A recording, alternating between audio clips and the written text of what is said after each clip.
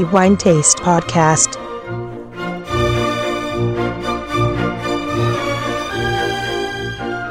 Welcome to the new episode of the Wine Taste Podcast. This is Antonello Biancalana, and as usual, we are going to talk about the best wine of the past month, and so in this case, we are going to talk about April 2022. We received as usual so many wines and reviewed so many wines, and you of course can find them all in our wine guide website, mobile application and all the rest as usual. And among the many that we had so beautiful wines indeed, we needed to make a choice and just pick one and award it to be the best for April 2022. We are talking about Tuscany, and this certainly is one of the leading wine areas and region that we have in Italy, and it is worldwide famous in each corner of our planet. And of course, the wines in this region, red wines in particular, are all showing very high quality. And of course, the wine that we are going to award to be the best for April 2022 is no exception. The winery making the best wine for April 2022 is Tenuta di Capezzana. We are in province of Prato. For those who are not familiar with the geography of Tuscany, we are not so far from Florence, northwest from Florence, so not so far from here. We are talking about one of the oldest wine areas that we have in Tuscany, and the name of this area is Carmignano, which is also recognized as a denominazione d'origine controllata e garantita in Italy, so the highest ranking that we have in our quality system. And here, production of wine is testified and well documented and started since 804 after Christ. So it is now more 1,200 years that in Carmignano area they are making wines. And Tenuta di Capezzana is one of the oldest wineries that we have in this area and in Tuscany.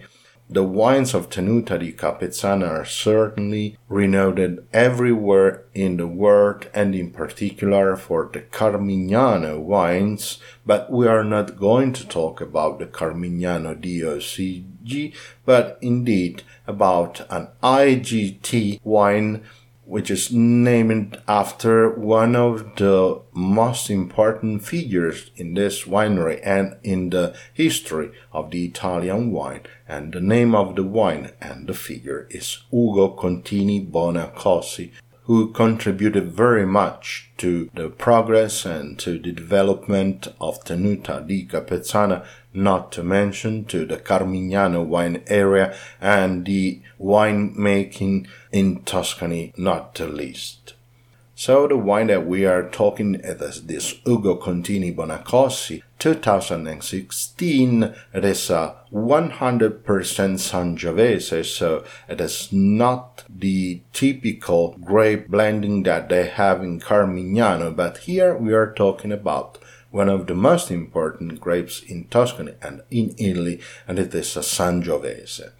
The wine, like I said, is named after Ugo Contini Bonacossi, and the grapes, the Sangiovese grapes, are harvested in the Vigna Viticana, so Viticana vineyards, and it is a vineyard started by Ugo Contini Bonacossi, and so it's a tribute, of course, a double tribute to these leading figures in Tenuta di Capezzana.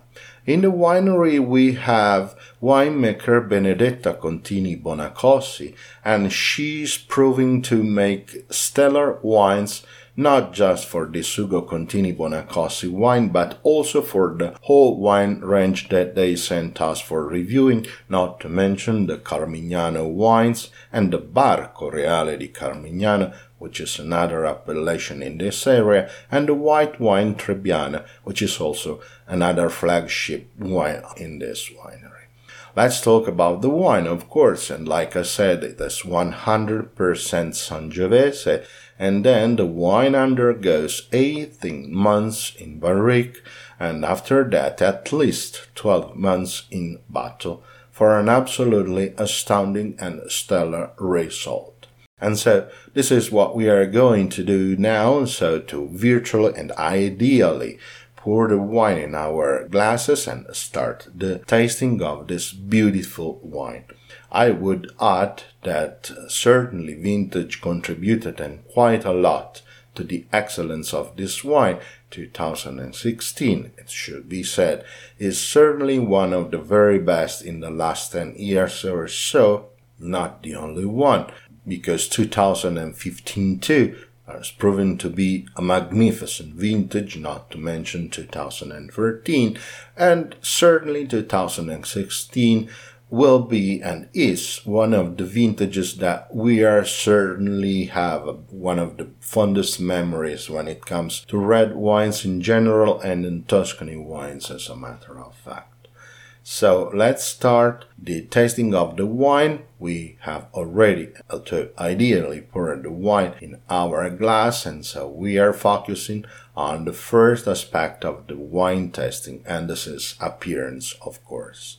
By tilting the glass over a white surface, we are going to observe the base of the glass, in which we can see an intense ruby red color and the transparency evaluated by putting an object between the glass and the white surface. A finger, for example, will reveal a low transparency, so we can barely see the finger.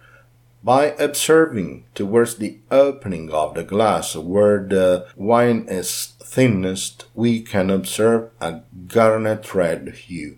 And of course, the wine starts to show its age. It is a 6-year-old wine after all.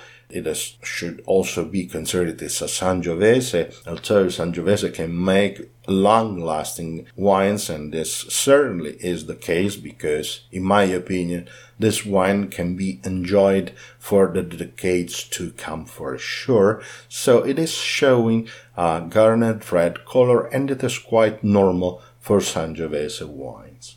Let's move on and let's focus on the most amazing and exciting part, at least to me, of any wine tasting. And yes, you know, I'm talking about the olfactory profile, and so the aromas emerging from the glass. By holding the glass in vertical position and without swirling, we are going to assess the opening of the wine. So the first aromas coming up from the glass, and in a sort could be said that they are the identifying aromas in any wine. From the glass we can perceive intense, clean, pleasing, refined, and absolutely elegant aromas in which we easily recognize plum, black cherry, and dried violet. I would say this is a typical opening for Sangiovese wine, and Ugo Contini Bonacossi is no exception in this sense. And after that, by swirling the glass, and this will favor the development of the other aromas, let's do a second smell, in which we can appreciate dried rose, blackberry, raspberry, blueberry, all of them being a typical fruit that we usually perceive in Sangiovese wine. And after that, the long tertiary aroma sequence given by time and of course by the aging in wood and bottle, in which we can recognize cocoa, licorice, tobacco, cinnamon, leather, cigar box, an absolutely elegant touch, and then maize, vanilla, and the refreshing and elegant balsamic touch, in which we can certainly recognize eucalyptus. An absolutely impeccable nose, very clean, one aroma following another, one absolutely not covering the other one. So I like to say a very, very clean reading of the aromas emerging from the glass. Impeccable nose, an absolutely well-made wine with no fault at all.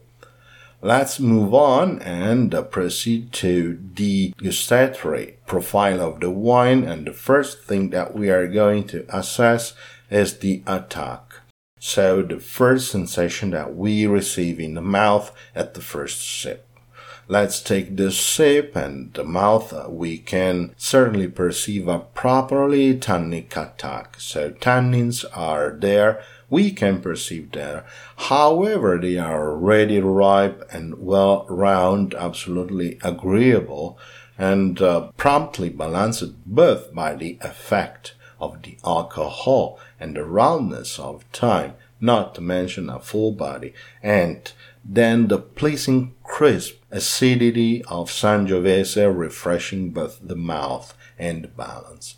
In the mouth we can certainly perceive the flavors of plum, black cherry, blackberry, and raspberries. In this sense, the wine has an excellent correspondence to the nose, absolutely elegant and well made for sure.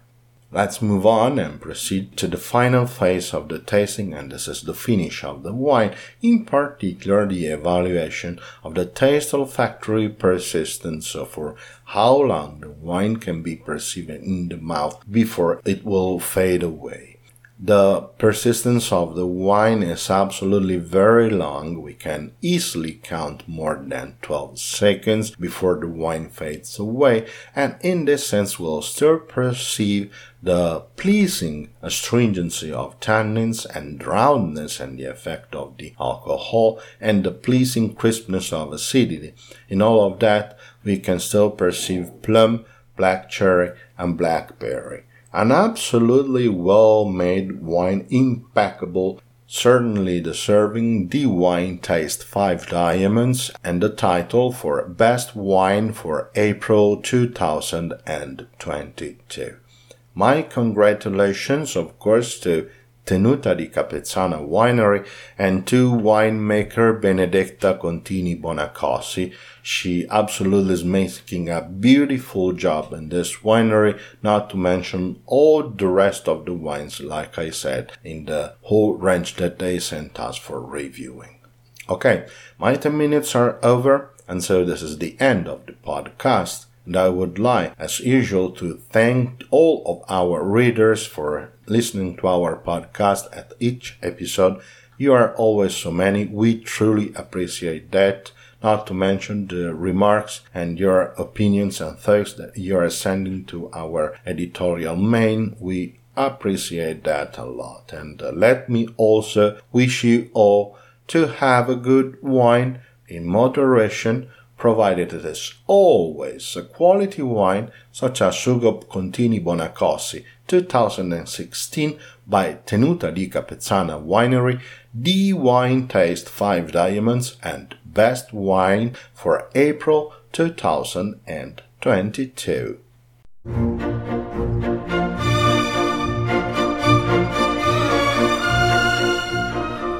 The Wine Taste Podcast.